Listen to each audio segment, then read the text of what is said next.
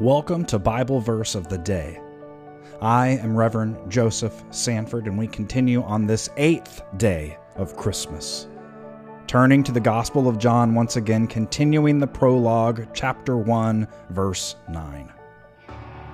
The true light, which enlightens everyone, was coming into the world.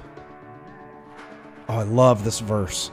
This verse reminds us that we are all invited into this process of enlightenment. And I know sometimes that word has had other cultures and ideas attached to it, but the whole idea is that we all glimpse a little more of the truth. It enlightens us. It turns the light a little brighter so that the dark parts of our minds and our souls, our ignorance, if you will, that which we don't know, that which we don't understand, continues to recede.